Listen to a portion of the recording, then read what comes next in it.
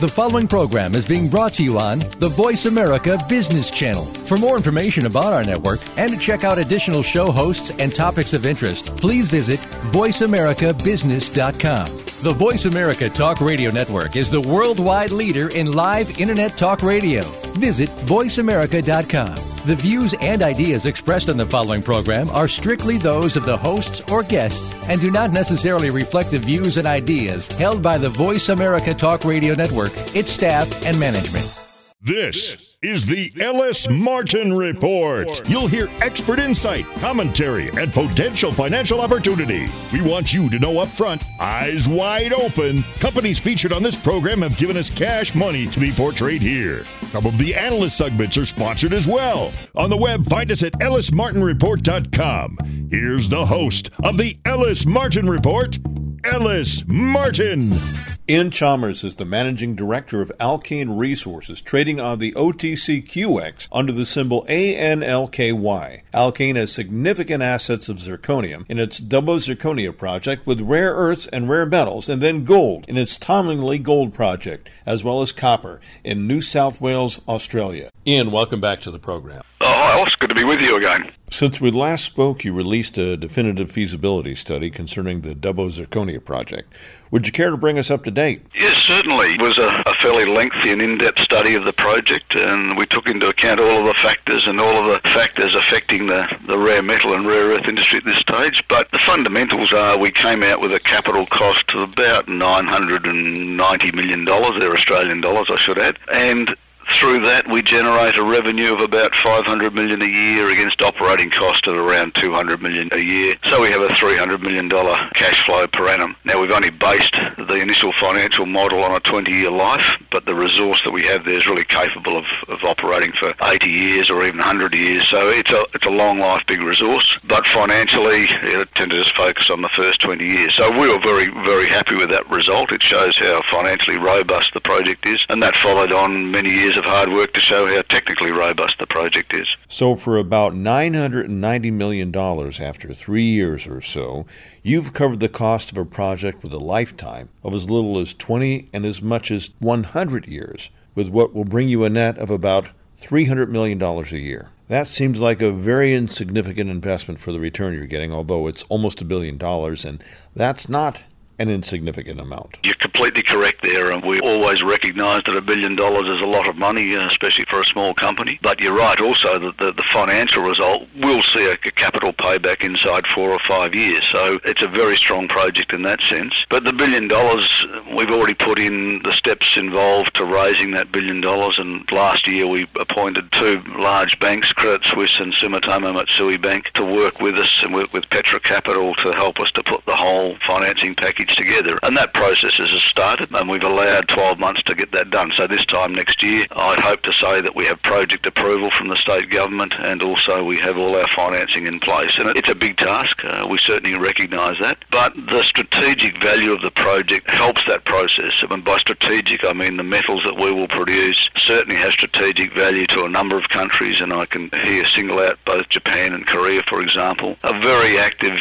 looking for alternate sources of supply of strategic metals to what they currently get from China. So there's funding available from sources like that. There's also funding available from other international entities that'll help us put that $1 billion together. Well, really, the risk is low as far as that is concerned, considering you have memorandums of understanding for offtake with at least 4 industrial entities in Asia. We also, of course, have one with a European metal alloy manufacturer for our niobium output, and that deal basically, they'll help us with the technology to produce high-quality ferroniobium, which they will then use themselves and also sell into the European market. So it gives us a bit of diversity, because otherwise all of the product is sort of fundamentally heading into Asia. At this stage, places like Japan and Korea and probably India. Also, we are seeing for the first time quite a bit of interest out of China, which has surprised me a little bit, because China's a big producer of rare earths and a big producer of zirconium chemicals, and for us to be able to look at selling some of our materials back into China was a little bit of a surprise. But certainly there's a changing set of circumstances in China as well, so it's good to open up other potential markets. Well, in previous conversations, you ruled out China, at least for the foreseeable future, but it seems that strategy is changing. It is, as I said before, it was a bit of a surprise, but it came about after one of our marketing guys was in China, and he came back quite enthusiastic about the level of interest. So I have to say, we're not changing our tack. We're always looking for places to sell our products, but that was a pleasant surprise.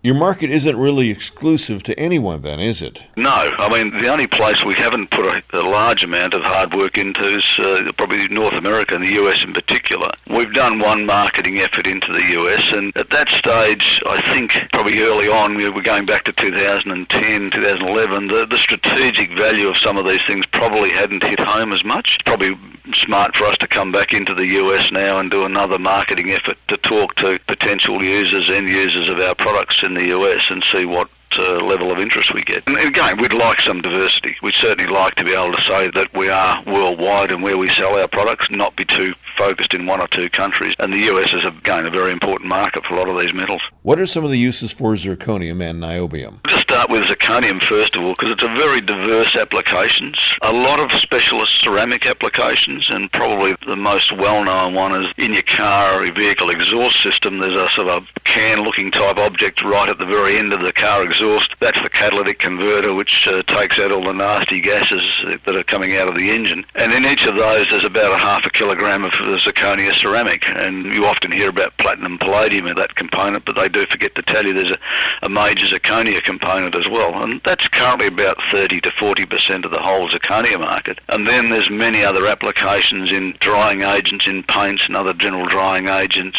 Ceramic tiles, for example, zirconia is often used as the glaze and the colouring of on the top of the tiles. And then the final end result is zirconium metal, which is the metal that holds the enriched fuel in place in a nuclear reactor. Because zirconium is the only metal that can withstand the temperatures and the neutron bombardment that you get in a reactor. So it's a small but very high value end part of the business. Niobium's a little bit different. It's more focused in, probably 90% ends up in the steel industry in some way. Traditionally, niobium steels have been used for pipelines, bridges where you need high strength and low weight. But what we have seen maybe 5 years or more or so ago, the auto industry started to pick up on the niobium steel. And what it does is a very small amount of niobium, a few dollars worth of niobium in the steel of a vehicle chassis, lightens it by about 10%. And that's all where you get all the emissions minimisation and fuel efficiencies with the lighter in the vehicle, without any loss of strength, I should add. They're the broad applications of niobium, and generally the zirconium industry is an extremely diverse business. I've said this before on this program and other segments, but as long as men and women roam the planet, there's going to be a market for automobiles. And let's take a look at China, for instance. That's a market where only 3 in 10 individuals have an automobile, with 1.3 billion people, and that's rapidly advancing. Your market is endless. Yeah, absolutely. And you're quite right again for China, and again India is a following in a very similar path. And it's not only the 3 out of 10, but if you look at the size of the populations of both those countries, I think China's 1.3 billion and India's 1.1 billion. Well, if you take that percentage, you end up with a large number of automobiles that are going to require a lot of components, and that is across the board here. It's zirconium, niobium, and of course all the rare earths that get used in autos these days. So if you're going to be a mining company in this market, you'd want to be Alkane Resources, wouldn't you? Well, it's probably a pretty good way to put it, actually. I quite like that concept. And, look, we do believe we're in pretty good shape. We've got substantial cash resources in the bank. We're building and developing our latest gold project, which we'll be producing next year, and having cash flow from that. And then following on behind is the very large Dubbo Zirconia project. So, yeah, we would like to believe we're in a very, very good position. And wait, there's more. The Tommy Gold project that you alluded to. I guess compared to the Dubbo Zirconia project, it's small, but compare that to most other junior gold companies out there, and it's not small. You're going into production in just a few months. Again, that's correct. I mean, it's a $100 million investment to generate around $30 million a year. Current spot prices of gold about $30 million a year. 10-year project life we see at this stage. Again, absolutely, it's not a big project in any terms, but it's a cash flow. We call it our bread and butter business. It'll sit behind us, sit behind everything else we do. That cash coming in enables us to keep doing other things. It obviously keep the company going, doing all the things it has to do corporately. Also to keep exploring. I mean, the blood of any mining company is having a project pipeline, bring new projects on the stream. We're not talking large amounts of money, but just enough for these projects to keep flowing on. Once Dubbo's up and running in, say, 4 or 5 years' time, maybe there's another project, another gold or a gold-copper project sitting behind it, ready to come on stream as well. So that all leads us to sort of the concept of a large cash flow business. That'll enable us to generate profits and, again, hopefully pay dividends, and that's always been the strategy. So Tollingly sort of is the building block, the foundation of which the big projects like Dubbo and other projects will follow on. This sounds like nothing but good news during the entire course of this interview. The caveat is the market right now. It's tough all over. Rare earths, rare metals, gold. It's just been a struggle. But yet you're positioned much better than 95% of the other junior miners right now. What are you saying to your current shareholders and your potential shareholders, keeping in mind that you yourself are a shareholder? Yeah, again, very good observation. And we would currently describe ourselves as being in the quadruple whammy. I mean, we fit in. We're a junior resource company, which have been hammered in the market. We're a gold company, we've been hammered in the market. We're a rare metal, rare earth company, we've been hammered in the market. I think, not sure what the fourth one is now, but yeah, generally there's just a whole range of negative sentiment. And when the market gets into this negative sentiment, even having really good projects, having the cash in the bank doesn't really seem to account for much. So all we say to our shareholders is, look, hang in there. We're very comfortable and confident things will change. Probably not this year, but maybe as we roll into 2014. And then for potential investors is to look at it and say, well, right now the company's got a market capitalisation about $170 million.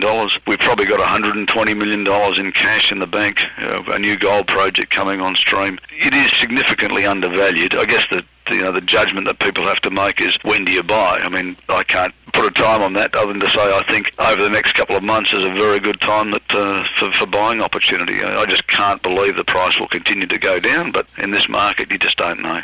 It's interesting because most people buy in when the market is high. It's just the nature of the human condition. Yeah. But the smartest and the wealthiest people, they get in when no one else is really looking. That's exactly right. If we all had that ability to pick the bottom of the market, we'd probably all be retired and living in some exotic tropical island somewhere. So I haven't quite mastered that yet, but it's an interesting thing to be able to try and predict where the bottom might be. Hopefully it is somewhere now and over the next couple of months, and then we'll see a general return, not just in Alkane, but a general return back into the resources sector. You're an Australian-based company, but you do trade on the prestigious OTCQX exchange here in the U.S. We do, and certainly ANKLY is our trading ticker. We've certainly done that with the view to attracting the market in the U.S. to invest in the company if they don't want to come via the international broking system that we have these days, but certainly that opportunity is there in the U.S. Ian, it's always a pleasure to speak with you. Thanks again for joining me today on the program. Oh, thank you, Ellis. Appreciate it. I've been chatting with Ian Chalmers, president of Alkane Resources, trading on the OTCQX under the symbol ANLKY. Listen to this segment again on the podcast page of our website, or download the entire Ellis Martin Report on iTunes. Hey, it's me, Cool Voice Guy. Unless your brain is the size of a watermelon, like mine, you'd probably like to hear these segments again and again and again. Find us on the web at ellismartinreport.com. That's ellismartinreport.com. If you listen to all of them, your mind will be saturated with money juice. That's what I call it. That's ellismartinreport.com. I'm Ellis Martin.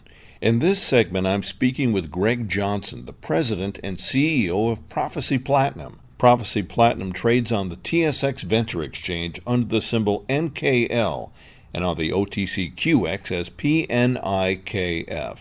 Prophecy Platinum is a mining company focused on the acquisition and development of platinum group metals, PGM projects, in politically stable, mining-friendly jurisdictions. Prophecy's 100% owned Wellgreen property is one of the world's largest underdeveloped nickel sulfide projects with a very unique platinum and palladium resource that creates very compelling economics that you'll hear about in this interview. You'll also hear about Prophecy's near-production Shakespeare project, a nickel project near Sudbury, Ontario. Mr. Johnson has a long history in the mining sector, beginning with Placer Dome, now Barrick Gold. He was a co-founder of widely successful Nova Gold and most recently helmed South American Silver. Greg, welcome back to the program. Well, it's nice to be back. Thank you. For our new listeners, if you don't mind, give us a brief summary of Prophecy Platinum. Well, Prophecy Platinum is a development stage, platinum palladium focused exploration development company. And we have 2 projects in Canada, a world-class scale open pittable deposit up in the Yukon called Wellgreen, and then a second project called Shakespeare that's located in the Sudbury Mining District, which is the largest regional producing area in North America for platinum and palladium. My experience with platinum and palladium, and I've been covering them on and off for about 15 years now, relates directly to the automotive industry and catalytic converters. Do you see any change in that demand for catalytic converters as automobiles become more quote-unquote green? In terms of the change in demand relative to improving or increasing environmental requirements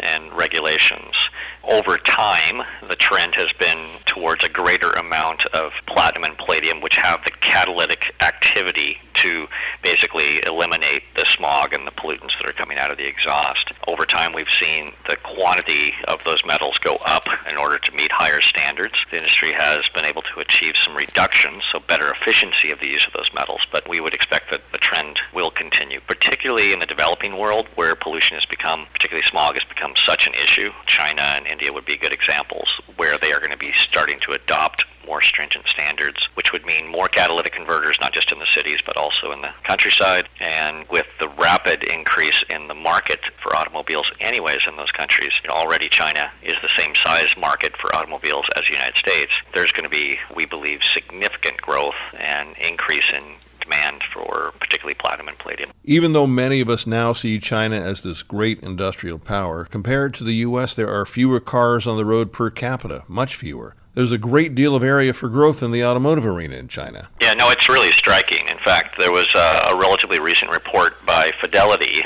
looking at automobile growth in various countries around the world. And they took a look at, in that study, some data that was put together by the World Bank that looked at the number of automobiles per 100 drivers in various countries. And as you can imagine, the United States was near the top of that at about 90 vehicles per 100 drivers, and much of Europe was in the same area. And the reference line they were using was GDP per capita, so kind of a wealth factor. And what was striking is even though the Chinese market is as large in total vehicles as the United States, China has huge catch-up potential in terms of where they sit on that curve. Currently, it was showing in that study about 3 cars per 100 drivers, and their GDP per capita would suggest more like 10 would be if they were in trend with the other countries around the world based on GDP per capita. And so just the sheer catch-up to where they probably should be anyways, plus the growth potential as they become a more mature, developed economy is striking in terms of the number of vehicles that it's likely looking at. And because their environmental standards are increasing so much to deal with their smog and pollution issues, I think this is going to be a huge boom for platinum and palladium consumption, which is really the only application for catalytic converters for eliminating those pollutants. And car sales here in the U.S. have gone up around 12% recently, at least they have with Ford, so there's no shortage of demand here either. It's been surprising. I think the strength in North America. Europe has been weaker.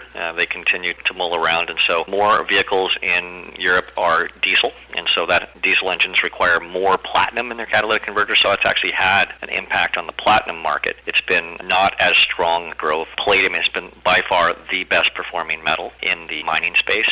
Platinum was second to that, and it's been mostly held back by that sluggish European automobile sector. We're seeing some occasional spikes in volatility in the platinum and palladium prices. What do you attribute that to? Well, because of the concentration of production, particularly out of South Africa, about 75% of the world's platinum and palladium comes out of South Africa. And in fact, if you add up Southern Africa and Russia, it's over 90% of the world's production. There are a number of really structural features which make it a challenge for the South African mining industry to be able to maintain production. Production for platinum peaked in 2006, and for palladium mining production peaked in 2004, and it's been falling in both metals since that point. In fact, if we look back over the last 6 or 7 years, production's been falling at 2 to 3% a year on average, and last year was a huge drop out of South Africa. A lot of that's being driven by social unrest, strong labor unions who have been staging strikes and other events. And the sheer fact that the sector, because these mines down in South Africa are very deep, they're narrow horizons, which means your costs are high, you're not really able to mechanize the mining. And because of the depth, they're mining at a kilometer or a kilometer and a half depth typically in these mines. Their cost structure is very high. In fact, it's been estimated that 70% of the mining industry for platinum, which is probably primarily these deep South African mines, are not producing an ounce of platinum at their all-in cost of production. And what that effectively means is you've got a sector that's just not doing well. Companies are not going to be reinvesting into maintenance, into expansion. They're certainly not going to be developing new projects with that. And because of the inherent lag in the mining industry anyways, in terms of being able to bring new production, because it takes so much capital and time to be able to bring new mines on, this could be setting up a situation very similar to what we saw in silver a few years ago, when the price of silver was around $5 an ounce, and the producers were not making money and not reinvesting in production. I think that's around the time that Warren Buffett took that huge stake in physical silver. And sure enough, a few years later, we saw that lack of reinvestment in the sector as demand continued to grow, which it typically does in these industrial metals over time with population growth and industrialization in the third world. We saw the silver price rise to the teens, the 20s, the 30s, and eventually hit $50 an ounce before backing off a bit. Now it's currently in the $20 to $30 range. But we could see a similar development in platinum and palladium because of the falling production and increasing demand that we're seeing currently. And so we're seeing more and more investors shift their strategy into platinum and palladium, correct? Yeah, I think a lot of people they're cautious on gold. They've seen the correction in gold. I think that's shaken some investors a bit. Gold may take a little while to further consolidate before moving up. A lot of interest has shifted to platinum and palladium because the fundamentals are so much stronger, because they are a combination of industrial and investment use, but dominantly industrial, and particularly the single largest use for both platinum and palladium is catalytic converters, which is such a strong growth market. Well, with production cost of near $1,700 an ounce in South Africa and a spot price of near $1,500 an ounce, are the majors turning to the politically stable and economically more friendly Canadian Yukon? Yeah, there's no question that major producers are going to have to be looking at where they can diversify their production if they've got these issues of labor and rising energy prices and social unrest in their key production areas. And Zimbabwe has also thrown in nationalization into the mix just for good measure. The challenge has been that that's been the focus of the industry in that area, and that is a very enriched area. It's been one of the primary producers. There hasn't been a lot of exploration outside of those regions, Southern Africa and Russia. I think there will be, but this is a situation where there's very few development stage projects even out there to be looked at. Ours up in the Yukon is one of the projects that with 7 million ounces, which is definitely world-class in scale already, it really stands out as a project that's unusual because it's also amenable to low-cost open-pit mining production. Our cost structure is going to be much, much lower than these deep underground mines. And so, we could have one of the lowest cost producers in the world. And the other benefit of open pit mining is that it's very scalable.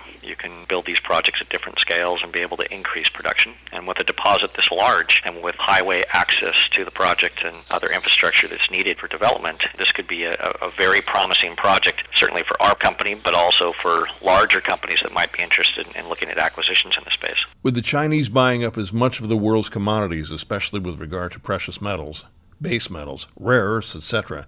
In fact, a leading country in doing so, why wouldn't they be buying up what they need in platinum and palladium from you? Yeah, no, we're definitely hearing the same thing. In fact, we are hearing from Chinese groups that we're already in discussions with about the project that they are concerned about security of supply of platinum and palladium. They recognize that South Africa is a problem in terms of being able to meet their needs, and with such a large automobile industry, they need a lot of metal. So we are already starting to see that interest in our projects. And because we're at a stage where we've still got a couple more years of work to do before we're in a position to build them, we may see that interest express itself in investment in the company, financing of the project through to production. Those type of structures could be quite attractive. It tends to be that the groups that we're talking with on platinum and palladium are more the end users or even the groups that run the smelters rather than the mining companies at this point. But there are also opportunities, I think, for some of the major metal producers who may not have exposure to platinum and palladium. So some of the big companies, whether they be in Asia or elsewhere, also to look at projects of significant scale.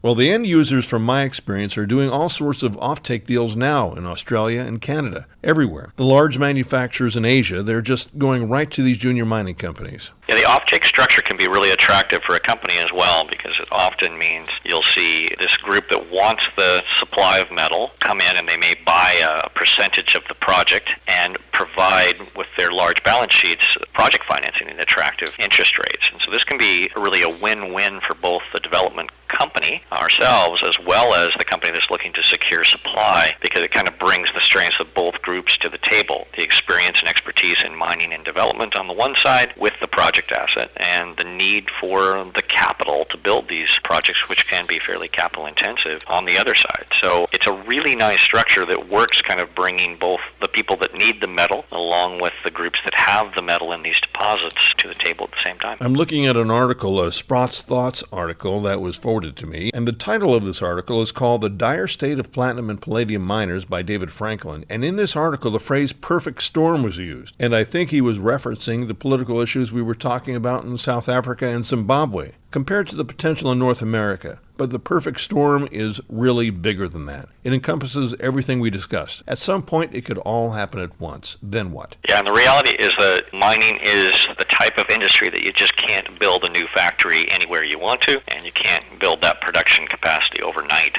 So if you have these events, and particularly in the article you referred to from Sprott, where they talk about the multiple areas, the rising cost of labor, the rising cost of energy, the fact that they haven't reinvested into the energy grid in South Africa, and nationalization rumors, all of these factors build to have a situation where with so much production concentrated in that area, if you saw some of those mines shut down or major changes in the ability to reach production and maintain production from some of those mines, you could have radical price increases that could be really profound, and then companies outside of South Africa would likely see the equity market respond measurably, because really it's the underlying value of the metal that drives the valuations typically in the mining stocks.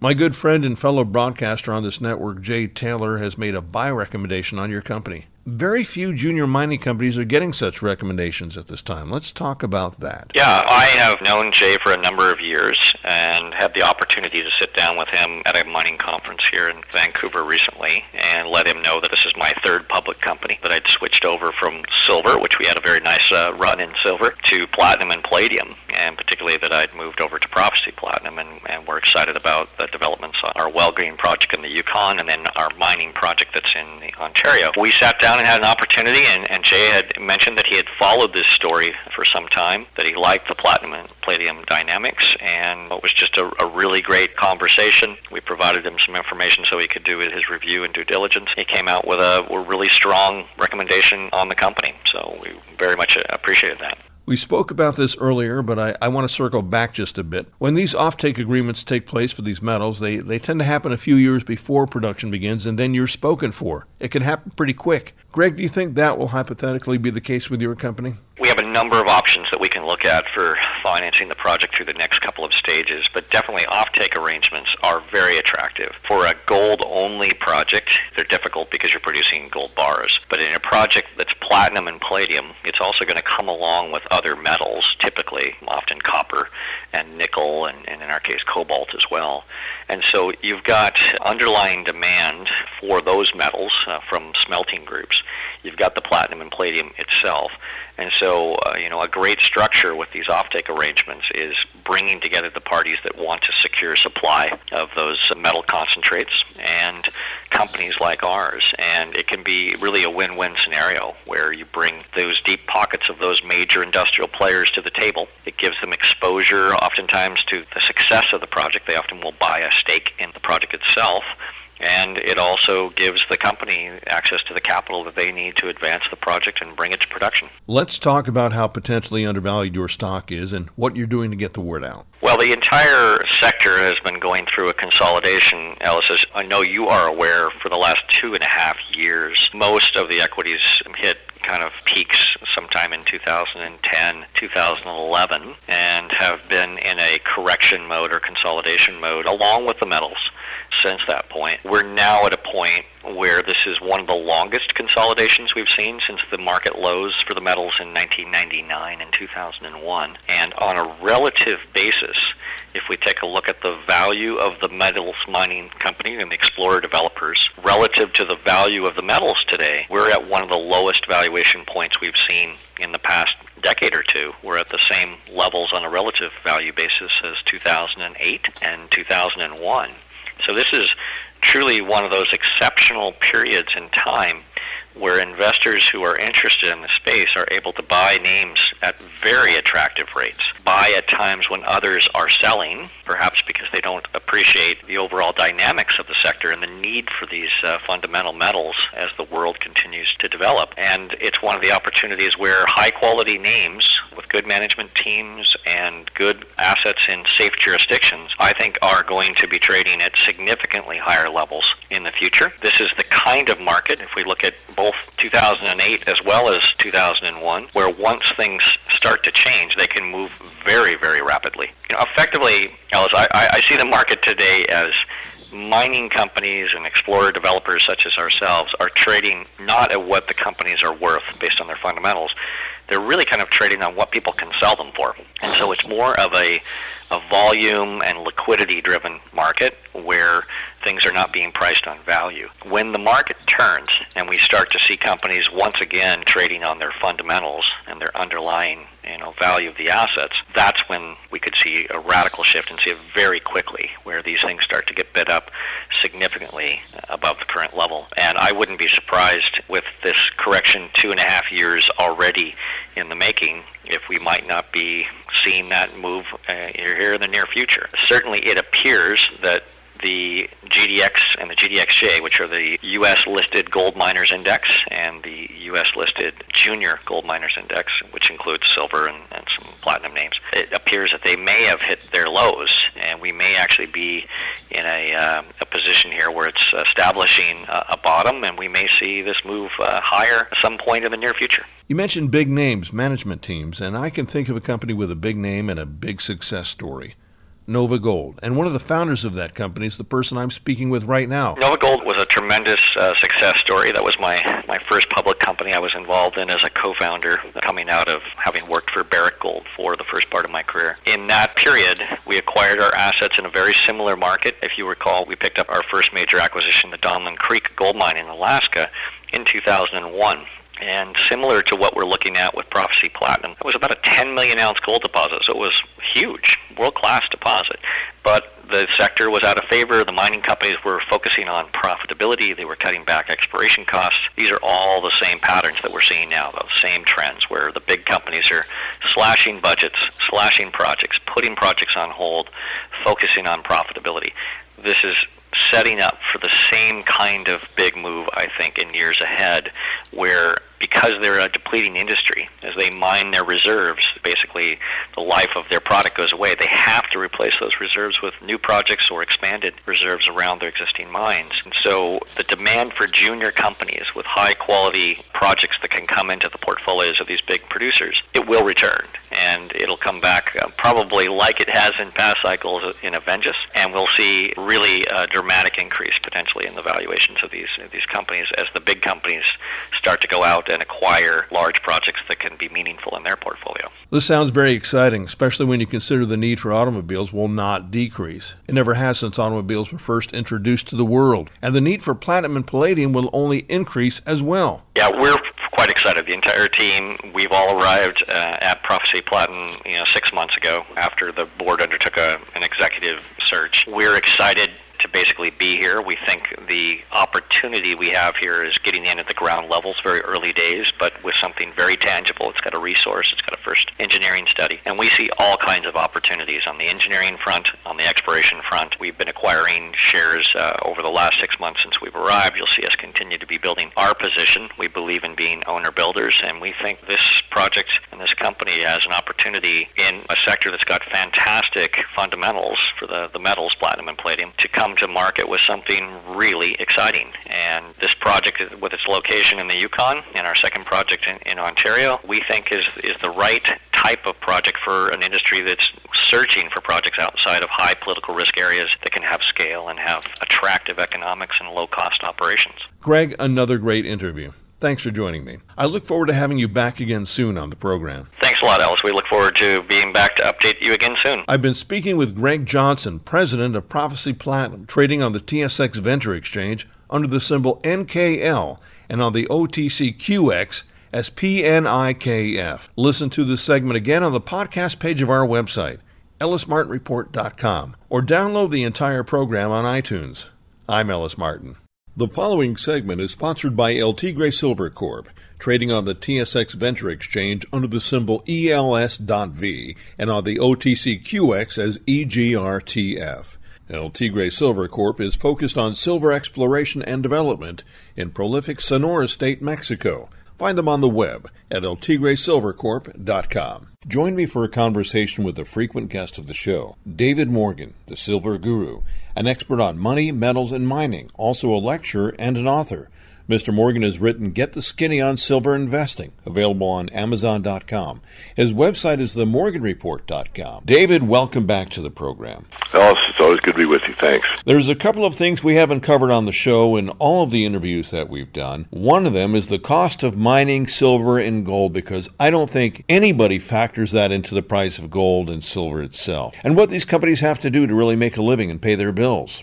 And the other thing I want to talk about is your subscription service. There's multiple entry choices, options, and price points with regard to the Morgan Report. We've never really covered that. So let's do that today. David, what about the cost of mining silver and gold in this super depressed market? It's a study that our younger analyst, Chris Marchese, brought to my attention, said he really wanted to do some analytical work on the true cost of mining. So let me preface by saying, what is the true cost of mining? The true cost of mining is what it really takes, all costs included, to get an ounce of silver out of the ground for a given mining company, or the true cost of gold, same thing. What the public hears, or even mining aficionados that have a cursory idea about the mining industry, hear cash costs. And cash cost sounds like that's the total cost, or that's what it costs in cash to get the product out of the ground, which is really very, very, very misleading. The cash cost has very little to do with the total cost. So the total cost is what you would use when you make a financial statement. When you're running a business and you say, this is my cost of goods sold, that's if you run a dress business or a mining company or whatever. It's the true cost. So if you buy a dress for 10 and you sell it for 12, your margin is 20%. If you mine an ounce of gold for $1,300 and you sell it for $1,350, your margin is $50 on $1,300, which is a pretty low percentage. So this is what we discovered. Now, of course, you got to look at a case-by-case, mine-by-mine basis. But we did that. We did it for the primary silver miners. And what we discovered was what Chris had indicated to me, that he thought, without doing analysis, that we're probably looking at about $20 an ounce. And I'm pretty open-minded. I didn't say you're wrong. I didn't say much. I just thought to myself, like, that sounds kind of high. Nonetheless, what we discovered was that, yes, most of these primary silver miners costs are at least 20. They're increasing in a lot of cases. And so right now, when you can go on the open market and buy it for 22 or so, you're actually buying it at the same price that it takes a mining company to go, having made the discovery, to go into the hole in the ground or in the side of the mountain or in the open pit or wherever it be, and mine it out. So whenever you can buy a commodity at the price of production and have some patience, you're going to make money. That's been proven throughout history. So what I'm suggesting is that for both gold and silver, that the true mining costs are at a level right now where the price level that we have in the open market is very favorable to those that not only want to invest in mining shares, but want to invest in metal themselves. Does that price hold true for companies that have been producing for a while? Let's say companies such as Endeavor or First Majestic and so forth. They've been producing for a few years. I mean, are their production costs that high? Yeah, well, those are some that we actually did. Yes, the problem is, fuel costs have gone up. Now, they're not as high as they were a few years back. I know that.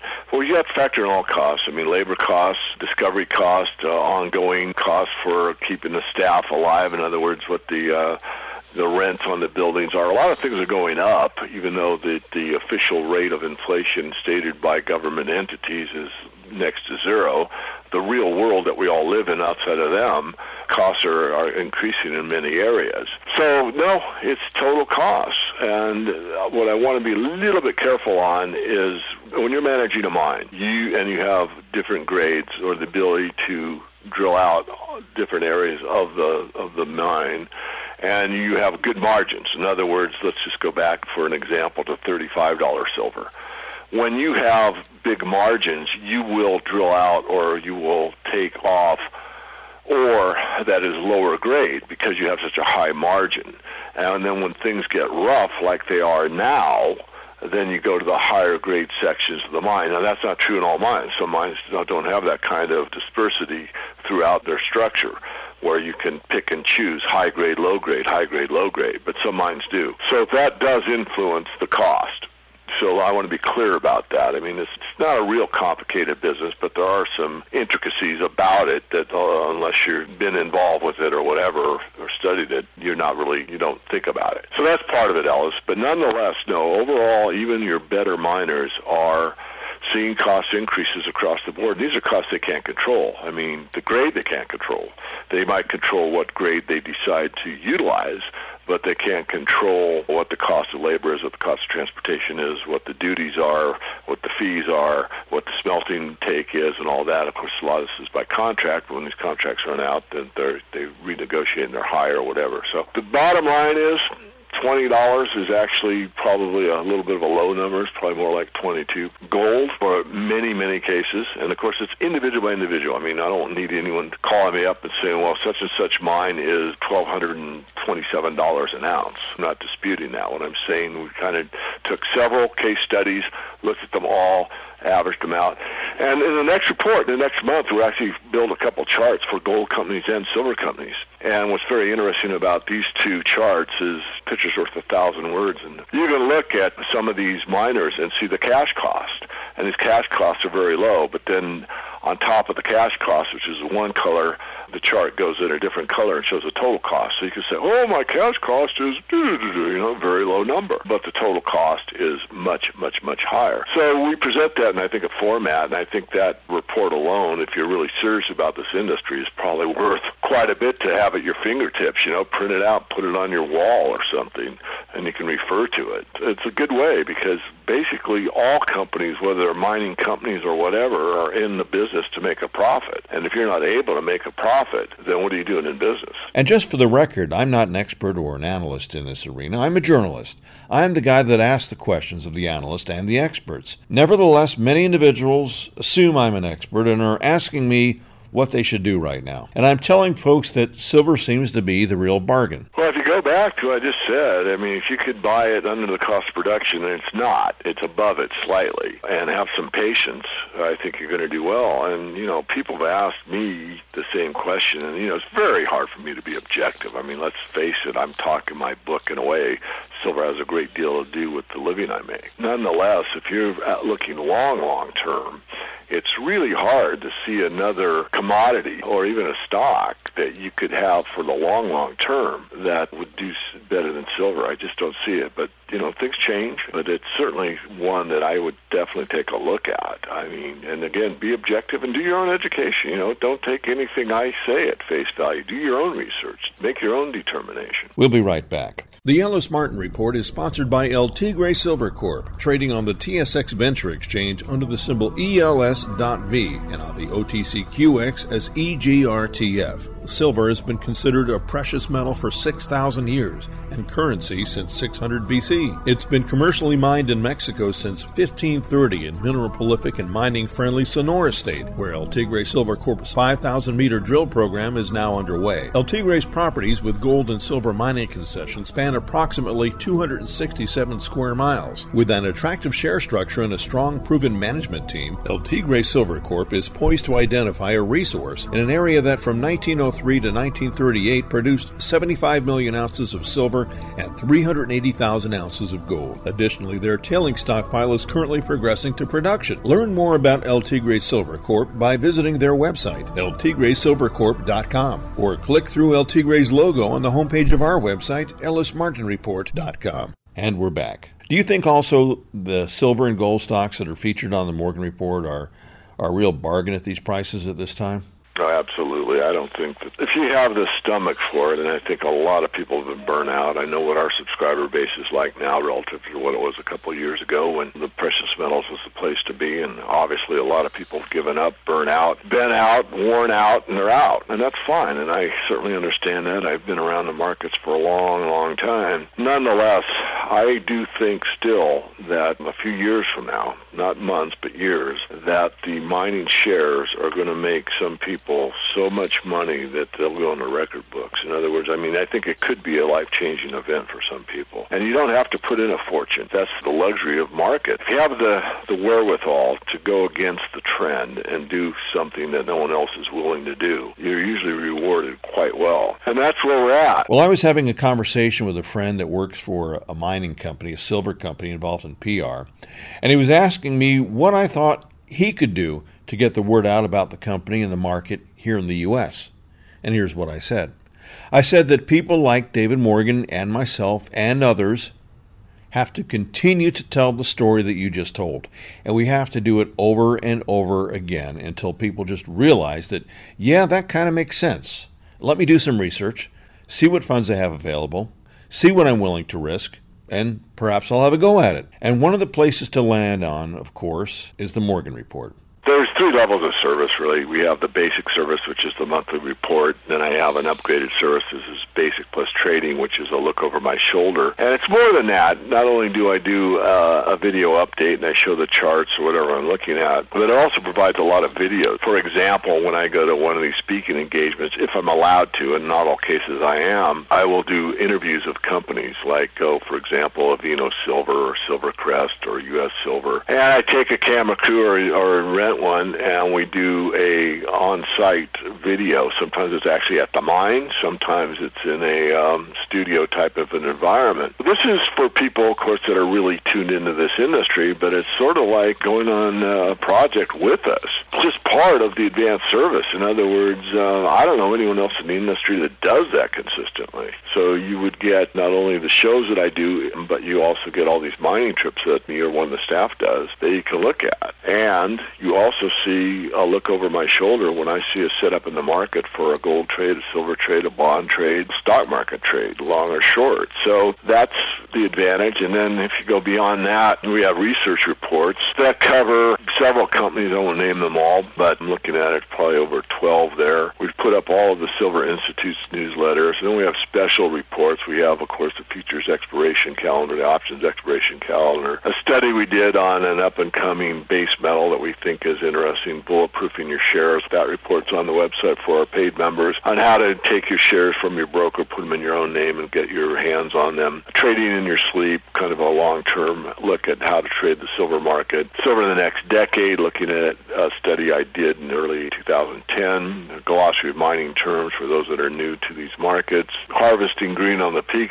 sheets. This is something that David Smith wrote. That report alone is probably worth the subscription price because that will teach you how to enter an order in the gray markets where you're not listed, and especially if you do your own trading, and how to not get burned between the bid and ask price. He points out it's very valuable if you do any purchases in this area at all, especially if you're looking at the smaller exploration type companies or smaller to mid-tier companies. This will save you a lot of money. Top 3 resource companies, those are sort of for your older set that just want to buy and hold, go to sleep at night and not worry. Trading silver like a pro, taking delivery off the exchange, special report I wrote, the 10 Rules of Silver Investing. That's out there for everybody. How high will silver go? This is a very interesting report. This is written by a gentleman that actually was a ghostwriter for Jerome Smith, the silver guru, in the last bull market. And when I say I'm the silver guru, I kind of put my tongue in my cheek. I mean, I don't take myself that seriously, even though I am a serious man. This gentleman wrote, and his number is about double my number.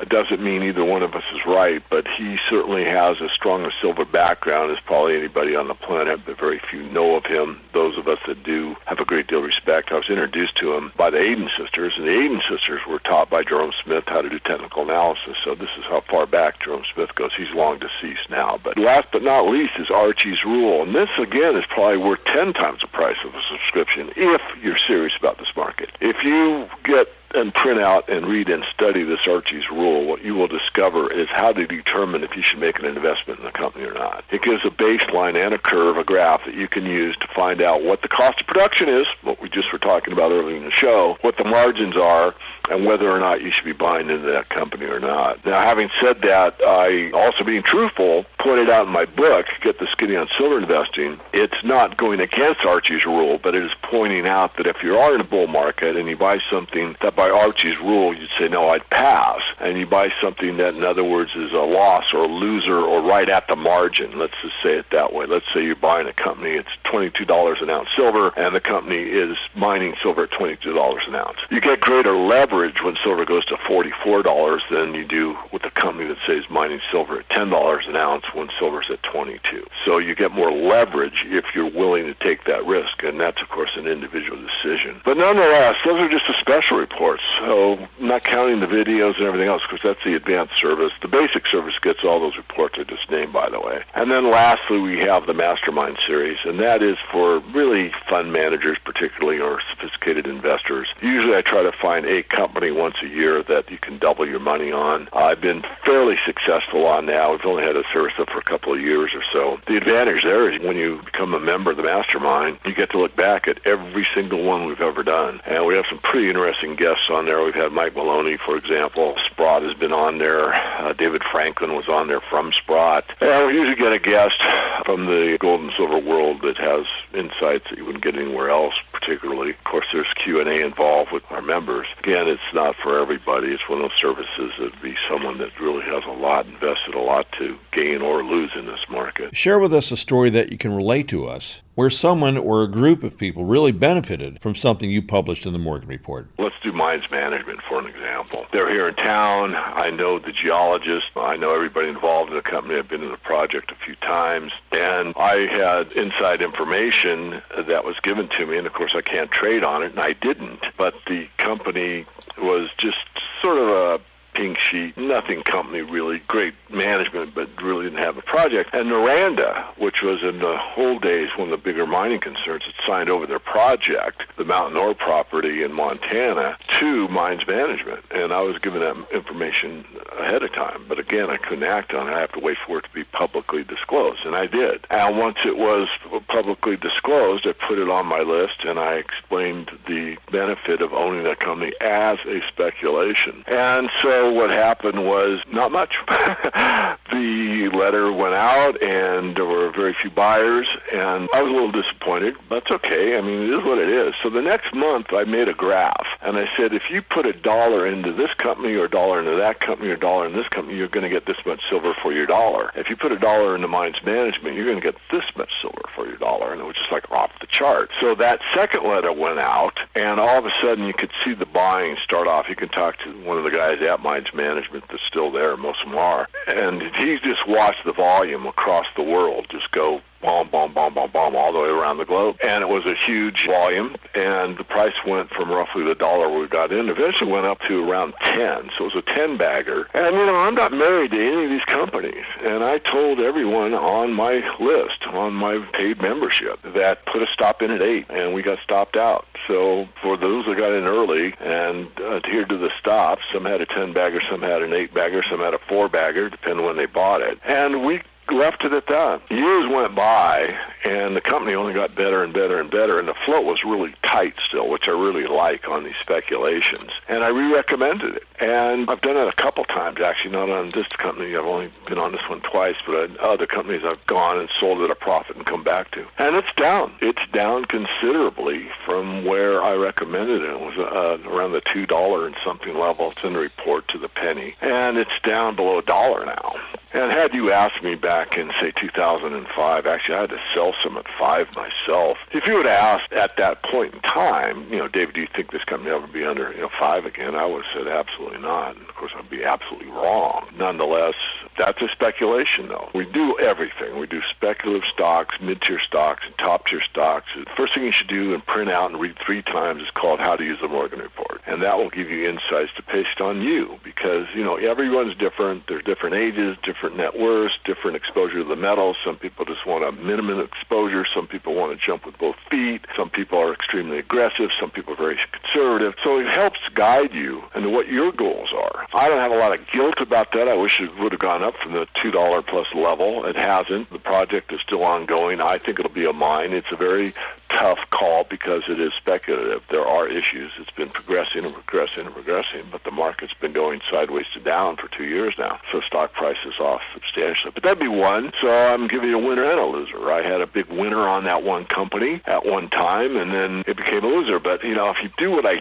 teach, what you would have done, not that everyone did, was you would have taken that, let's say, that 8-bagger, and then when it came on the list again, you would have used your speculative funds, which means part of that winnings, and put it back in that company and still be ahead. Because if you do what I teach, you would have taken plenty of money off the table the first time and only redeployed a small amount of those winnings into it the second time. Well, we encourage any of our listeners that haven't done so to go to the Morgan Report and subscribe. David, thanks so much for joining me again today on the program. You're welcome, Ellis. Thank you. I've been speaking with the Silver Guru, David Morgan of themorganreport.com. Listen to the segment again on the podcast page of our website, ellismartinreport.com, and download the entire Ellis Martin Report on iTunes. This segment has been sponsored by El Tigre Silver Corp., trading on the TSX Venture Exchange under the symbol ELS.V and on the OTCQX as EGRTF. El Tigre Silver Corp is focused on silver exploration and development in prolific Sonora State, Mexico. Find them on the web at eltigresilvercorp.com. Join us next time for the Ellis Martin Report.